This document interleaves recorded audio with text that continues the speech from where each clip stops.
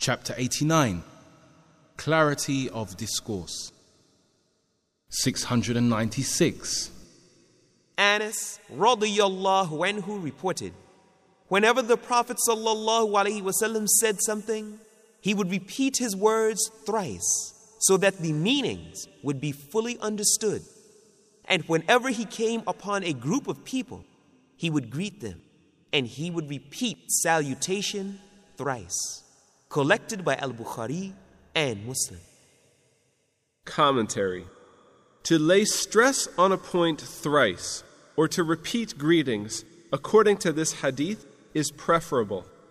It is particularly so when a situation so demands and when explaining a point to the audience once or twice may not be enough. 697.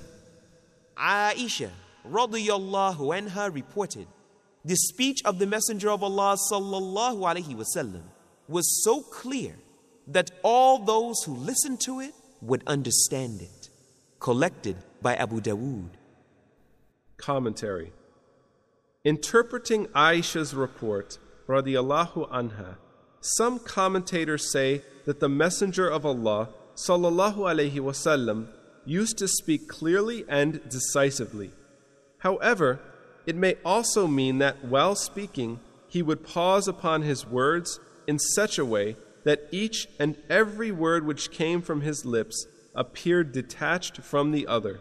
He was never like those who speak quickly and their words are mixed up with each other. This hadith reflects the Prophet's eloquence as well as his due care and decency in putting his viewpoint to the convenience of his audience.